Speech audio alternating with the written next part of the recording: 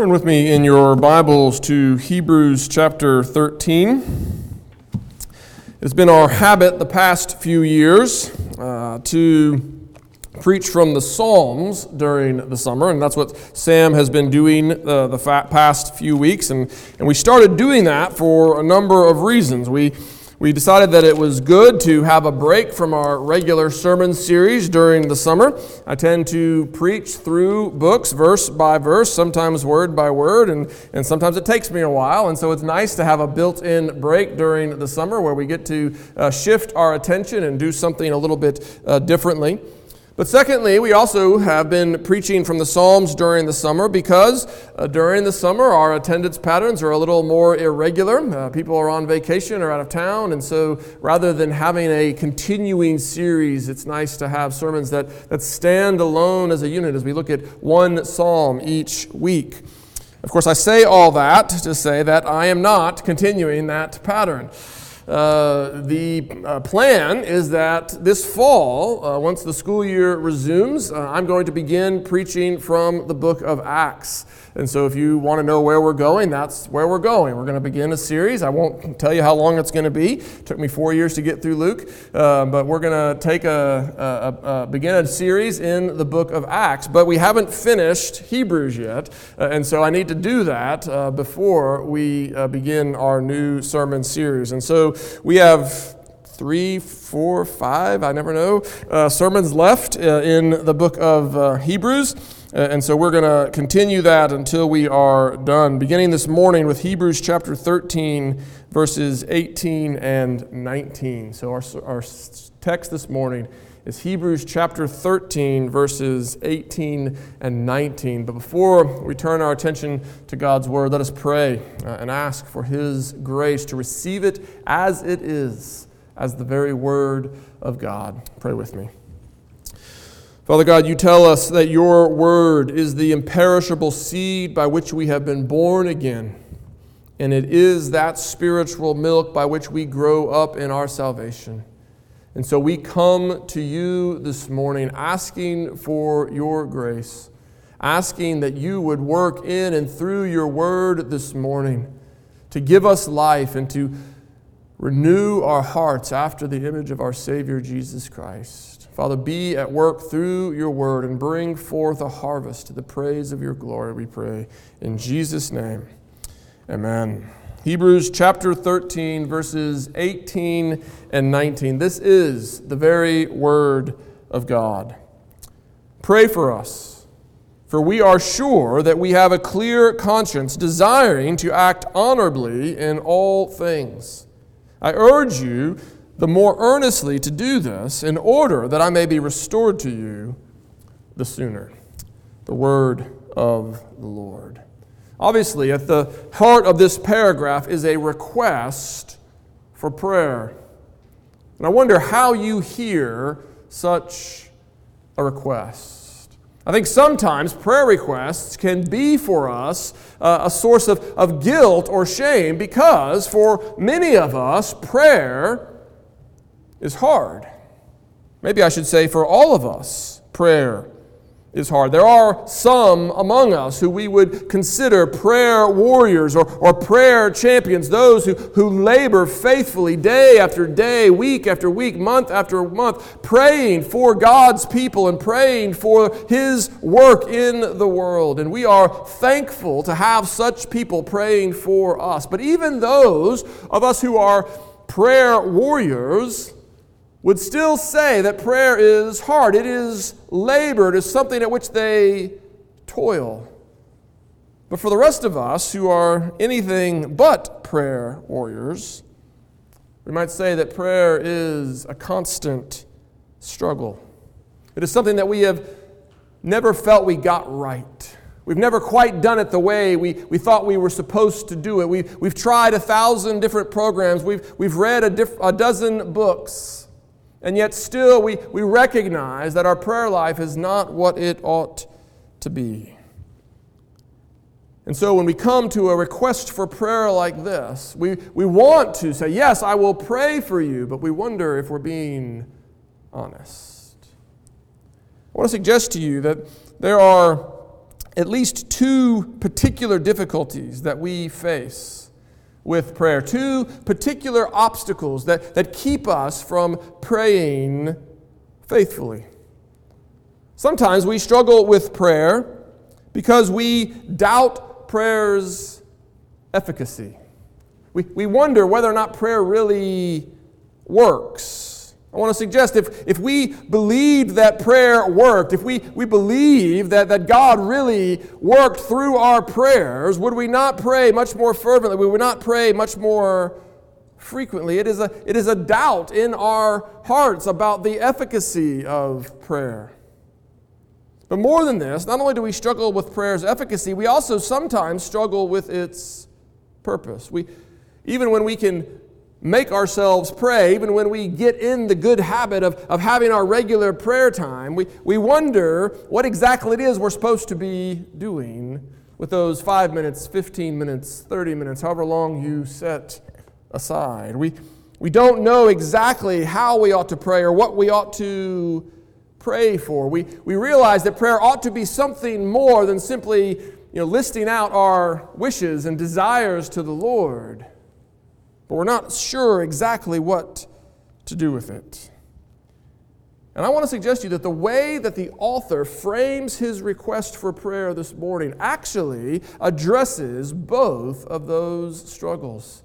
And so not only is he requesting us to pray for him, but he is also showing us how to pray. In his request for prayer, the author shows us first that the purpose of prayer is nothing other than the purpose of God. The purpose of prayer is that God's name might be glorified through the establishment of his kingdom. We will see this when we look at these verses more closely. But not only does he show us what the purpose of prayer is, he also shows us that prayer works because God uses it to accomplish those very purposes. So let's look at both of these more closely, beginning with the purpose of prayer. We see it there in verse 18. The author writes, "Pray for us, for we are sure that we have a clear conscience, desiring to act honorably in all things." Now, when the author says that he has a clear conscience, he is using that language objectively, not subjectively. He's not saying, I'm not aware of any guilt feelings.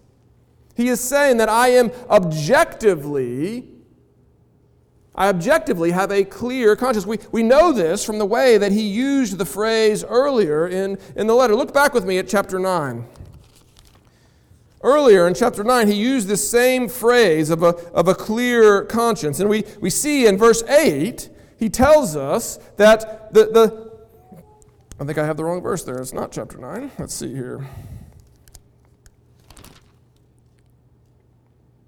Yes, let's try chapter 10, I guess. He says, "When you have neither desired nor taken pleasure in sacrifices, offering burnt offerings and sin offerings." That's not what I want either. Let's see here. I don't know where I want it. I just have to take my word for it. All right, so somewhere in this letter, he says that the Old Testament offerings, the offerings that we used to offer, he said these offerings could not purify your conscience. They could not give you a clear conscience because they were merely the blood of bulls and goats, which cannot take away sin. But then he would go on to say, but the blood of Jesus has done what those offerings merely symbolized, merely pointed to. The blood of Jesus Christ offered once and for all time on the cross. That blood has purified our conscience. It has perfected our conscience. It has given us a pure conscience. It hasn't just dealt with our guilt feelings, it has dealt with our guilt. Our guilt has been removed. We are now righteous. It's not just that we don't feel shame, it's that we have nothing to be ashamed of because we are righteous in the sight of God. A pure, clear, perfect conscience. This is what he is talking about. Now, of course, he doesn't mean that he is perfect, that he never sins. We know that also. We know that throughout the New Testament, the authors of the New Testament are constantly telling us that while they are endeavoring to do what is right, they continue to fall short. That in this life, we will never attain a perfection. And yet, what does the author mean when he says that he has a clear conscience? He means that he has been endeavoring to do the good works that God has prepared for him to do. He has been endeavoring to do the work that God has given him, or to use his own language from this letter, he has been endeavoring to run the race that has been marked out for him. He has a clear conscience inasmuch he has been seeking to do the things that God has given him to do. And what I want you to notice is the way that he ties that to his request. Notice what he says. He says, pray for us, for we are sure that we have a clear conscience. That sounds strange in our ears. Pray for us because we're seeking to do the things that God has given us to do. Pray for us because we have a clear conscience. We're not used to giving reasons why someone should pray for us, and yet that is exactly what the author does. He is asking for prayer. He is boldly asking for prayer because he is committed to doing the work that God has given him to do. He has a clear conscience. He is desiring to act honorably in all things. And I want to suggest to you that connection teaches us something important about the purpose of prayer. It teaches us that prayer is inseparably connected to the work that God has given us to do. I'm sure you've heard the illustration that prayer is not meant to be the bell you ring to bring the butler, but rather it is the radio that is entrusted to the lieutenant in the field so that he can call for the provisions and the resources that he needs in the midst of the battle. It is a good illustration. Prayer is not simply the bell that we ring to get God to do what we want Him to do, but rather it is intimately connected with what God is doing and what He intends to do through us. We see this in the model prayer that Jesus gave to His disciples, the prayer that we have prayed even this morning, the prayer we so often refer to as the Lord's Prayer. At the end of that prayer, there are basic petitions for things that we need. We are commanded to pray for our daily bread. And that's not just our material sustenance, not just the food we eat, but all the material provisions that we will need. We are to pray for forgiveness, that we might continue in God's good favor. Not that we need to be re-justified, but that we need to have our sins constantly dealt with because we are constantly in need of cleansing. Just as we constantly are needing to wash our hands because we might have been contaminated by some virus, we are constantly seeking cleansing that we might be about the work that God has given us to do. And we pray for protection from the schemes and the attacks of the evil one who would seek to undermine us, whether directly or rather through the world and our own flesh. These are petitions that we bring before God, but they come to us in the context of God's purposes. They follow the petitions for the glory of God's name and for the coming of His kingdom and for the doing of His will. You see, when we ask for our daily bread, when we ask for forgiveness, when we ask for protection, we are asking for the things we need to be instruments in God's accomplishment of the first half of the prayer. There's a logic there. There's a flow there. We pray that God's name might be hallowed. We pray that His kingdom might come, that His will might be done. And then we ask for the resources we need to be a participant in that great work. It's the logic of the Lord's Prayer, and it's the logic that the author has here. He recognizes that prayer is intimately connected with the work that God has given him to do. Pastor that I worked with in Asheville, North Carolina, my mentor in the first 6 or 7 years of my ministry, he used to remind people of this connection between the purposes of God and the purpose of prayer when he would visit them in the hospital. When he would go to visit someone in the hospital, he would always ask them, "So why should I ask God to heal you?" Now, I've never used that question because I don't think I have the bedside manner to pull it off, but somehow he could. And with that simple question, he could remind people that their desire for healing was not unrelated, or should not be unrelated, for God's purposes in their life. Why do they want to be healed? Why do they want to be restored to health? Why do they want the medicines and the procedures that the doctors were doing to be blessed by God, that they might be restored in their physical strength? Was it simply so that they could do what they wanted to do? Was it simply because they found the illness inconvenient or uncomfortable? Or was it because they wanted to get back to doing what God had given them to do? Why should we ask God to heal you? The purpose of your request ought not to be separate from God's purpose for your life. And I believe that we should ask that same type of question of all of our petitions. As a pastor, I pray for this church. I pray for Trinity. I want this church to experience peace. I do not want it to be disrupted by contention and division. And I want it to grow. I want its ministry to reach new people and to help people grow up in their faith. But why do I want those things? Is it simply because it's easier to be a pastor of a peaceful church? Is it simply because growth looks good in the eyes of my peers? Or are those petitions connected to God's purpose for my calling as a pastor, to be a minister of His gospel, to be an ambassador of His kingdom? We need to ask. We need to ask the right questions of our petitions. Why is it that you want that job? Why is it that you want to get into that particular school or program? Why do you want healing? Why do you want that relationship restored? Whatever it is that is on your heart, whatever it is that you are lifting up before the Lord, is your petition connected to God's purpose for your life? The author is showing us that they must be. We must bring our petitions in submission to God's purpose.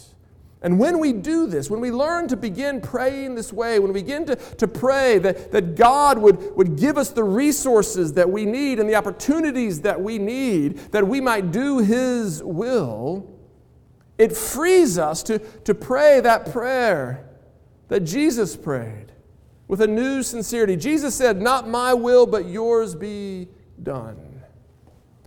I think we sometimes use that as a way to give God an out. Just in case you're not going to answer my prayer, I'll just throw this on the end so that I don't have to be too disillusioned by your lack of an answer. We use it as a cop-out rather than as a sincere desire, recognizing that what we want above all else is that God's will be done. And if what we're asking is not in accord with His will, it is better that God not give us what we're asking, but to do something else entirely. Yes, this is what we want. Yes, this is what seems good to us. That's what the author of Hebrews is doing. He longs to be restored to this church. He is asking for it boldly. And yet, we must recognize that at the end of the day, what we want is not what we think God's will is, but what God thinks His will is. God is wiser than us. He knows better. And at the end of the day, we pray, not my will, but your will be done, not to give God an out, but because we recognize our own limitations. We recognize that we do not always see the full picture. And so our petitions must be connected to the purposes of God for our life. What is it that God has given you to do? What is it has He given you to do as a student? What is it that He has given you to do as a parent? What is it that He's given you to do in your particular vocation? What is it that He has given you to do in this community? May your petitions serve His purposes for your life. That's how we should pray. That's the purpose of prayer. And when we begin to recognize this, when we begin to see the purpose of prayer more clearly, it frees us to better understand how prayer works. When we see the purpose of prayer, we're prepared then to see the efficacy of prayer. Again, this is something that we struggle with. We struggle to believe that prayer works. And our struggles with prayer's efficacy, I think, come in at least two types. First, there are sort of the philosophical questions that we ask regarding prayer, the theoretical questions, the intellectual questions. If God is sovereign over all things, and if God has already foreordained whatsoever comes to pass, why pray? What's the point? How can prayer make a difference if God is sovereign and if He's already predetermined everything that's going to happen? Such questions, at least at first glance, seem profound. When you first began to see this dissonance, you probably felt smart. You could see the problem that other people weren't aware of. You could see the inconsistency. It feels intellectual to recognize this dilemma. But I want to suggest to you that it's actually the other way around. It's actually quite simple to see the problem with prayer. It's actually quite simple to see that there's a difficulty that we have with reconciling God's absolute sovereignty over all things so that not even a sparrow falls to the ground apart from His will, and the efficacy of prayer. You don't have to have a big brain to see that difficulty. What is more difficult for us is to accept the resolution, the one that Scripture offers. Because what we need to see is that, yes, God is absolutely sovereign. Scripture teaches this without ambiguity. Not a hair on your head is black or white. Not a sparrow falls to the ground apart from His will. He is the one who calls out the stars. He is the one who sends the rain. He is the one who controls the river. He is the one who directs the wind. He is absolutely sovereign, turning even the heart of the king according to His desires. He rules over all things. Nothing happens apart from His will. And yet, at the same time, as you've heard me say so often, Scripture also teaches, with equal clarity, human agency. God made us as responsible moral agents. We make real choices every day, and those choices matter. Those choices have consequences. Those choices produce a harvest, good or bad, depending on what we have sown. Human beings have real agency. We make real choices. Scripture teaches that with absolute clarity. And so we must confess that both are true, even if we can't explain it. Even if our brains are too small to tie together the loose ends, even if we don't know how all the pieces fit. We say that the Maker of heaven and earth has told us that He is sovereign, and He has told us that we are free moral agents, and we must confess both. We must hold to both. And the fact that we can't reconcile them shouldn't really bother us. Did you really think your brain was big enough to comprehend God's cosmos? Did you really think that your brain was big enough to understand all the ways of God? Does it really surprise you that you can't hold all of God in your mind at one time? As those who believe in the God of Scripture, the one who spoke into existence the entire cosmos by the word of His power, we should be okay with acknowledging that God is bigger than our brains. And for the most part, we are. We actually live with this tension every day. We actually live this out without much difficulty. We confess that God is sovereign, and yet we still look both ways before we cross the street. We confess that God has numbered our days, and yet we still eat and drink and sleep and care for our bodies. We confess that God is sovereign, and yet we still respect gravity when we're cleaning out the gutters.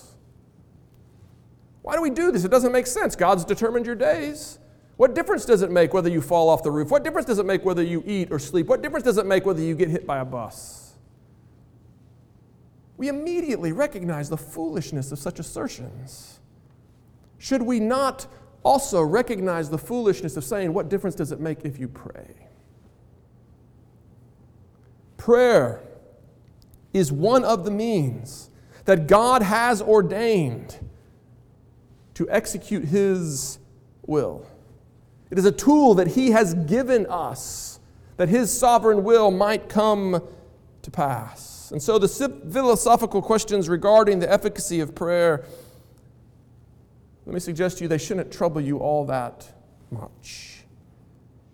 But there is another type of question that we have regarding the effectiveness of prayer, a more existential question. The question that stems from saying in your heart, I prayed, and I prayed, and I prayed, and it didn't work. I prayed earnestly, I prayed sincerely, I prayed faithfully, and my loved one didn't recover. I prayed for that new job, and the Lord didn't give it to me. I prayed that I would get into that school, but I only got into my third or fourth or fifth choice.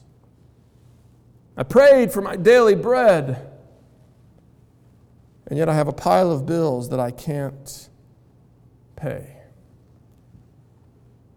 I prayed for my marriage, and yet we are still at loggerheads. In such situations, it is easy for us to begin to question the efficacy of prayer. But I want to suggest to you that those questions far too often stem from a wrong understanding of the purpose of prayer. Our questions regarding the efficacy of prayer often stem from believing that the purpose of the prayer is to get God to do what we want Him to do. But we must begin to see that prayer is not the tool that God has given us to force His hand. It's not the tool that we have to get God to do what we want. It is not the lamp that we can rub to release the genie with all of his power. But rather, prayer is the tool that God has given us that we might do His will. See, He has prepared in advance good works that we might do them. And prayer is one of the means by which He gives us the strength and the will and the wisdom to do all that which He has given us to do. And when we begin to see this, when we begin to see the connection between the efficacy of prayer and the purpose of prayer, we can begin to see unanswered prayers in new ways. We can begin to see that when God does not answer as we desired, it must be because He is doing something other. Notice how the author expresses his confidence here in verse 19. The author says, I urge you to do this all the more earnestly so that I might be restored to you the sooner. He is boldly asking them to pray for him, that he might be restored to him. And he's confident that if they will pray, and if they will pray earnestly, then he will be restored to them all the sooner.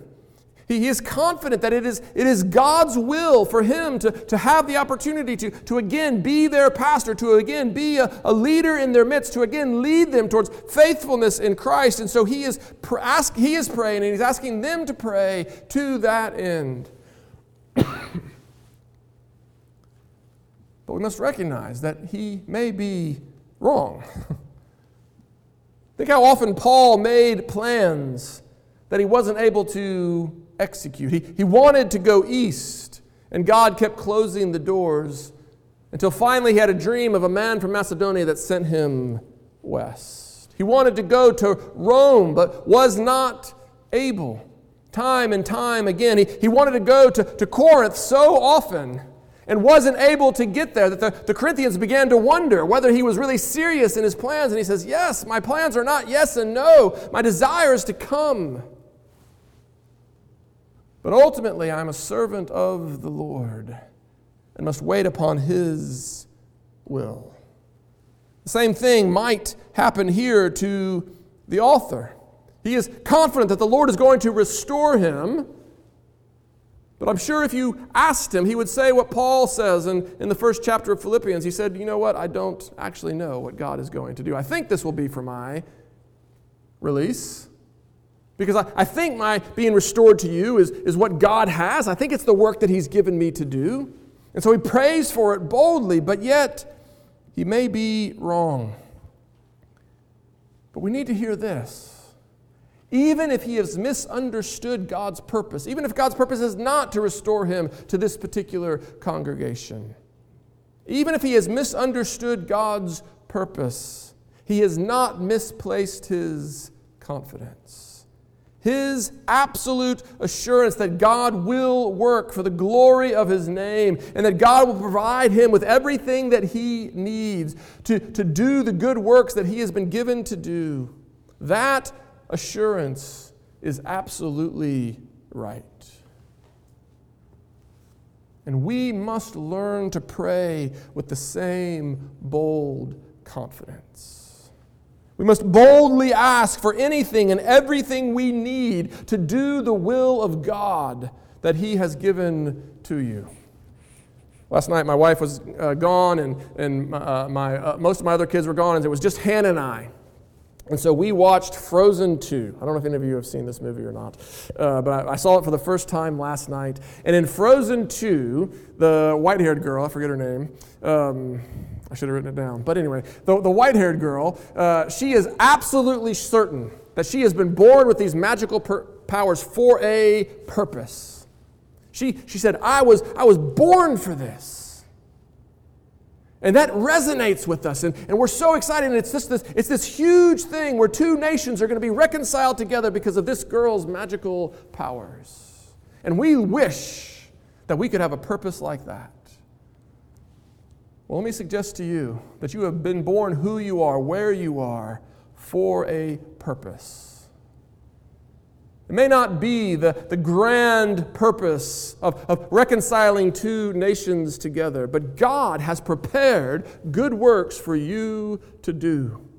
He intends to accomplish His kingdom purposes through you, where He has put you, with the resources that He has put at your disposal.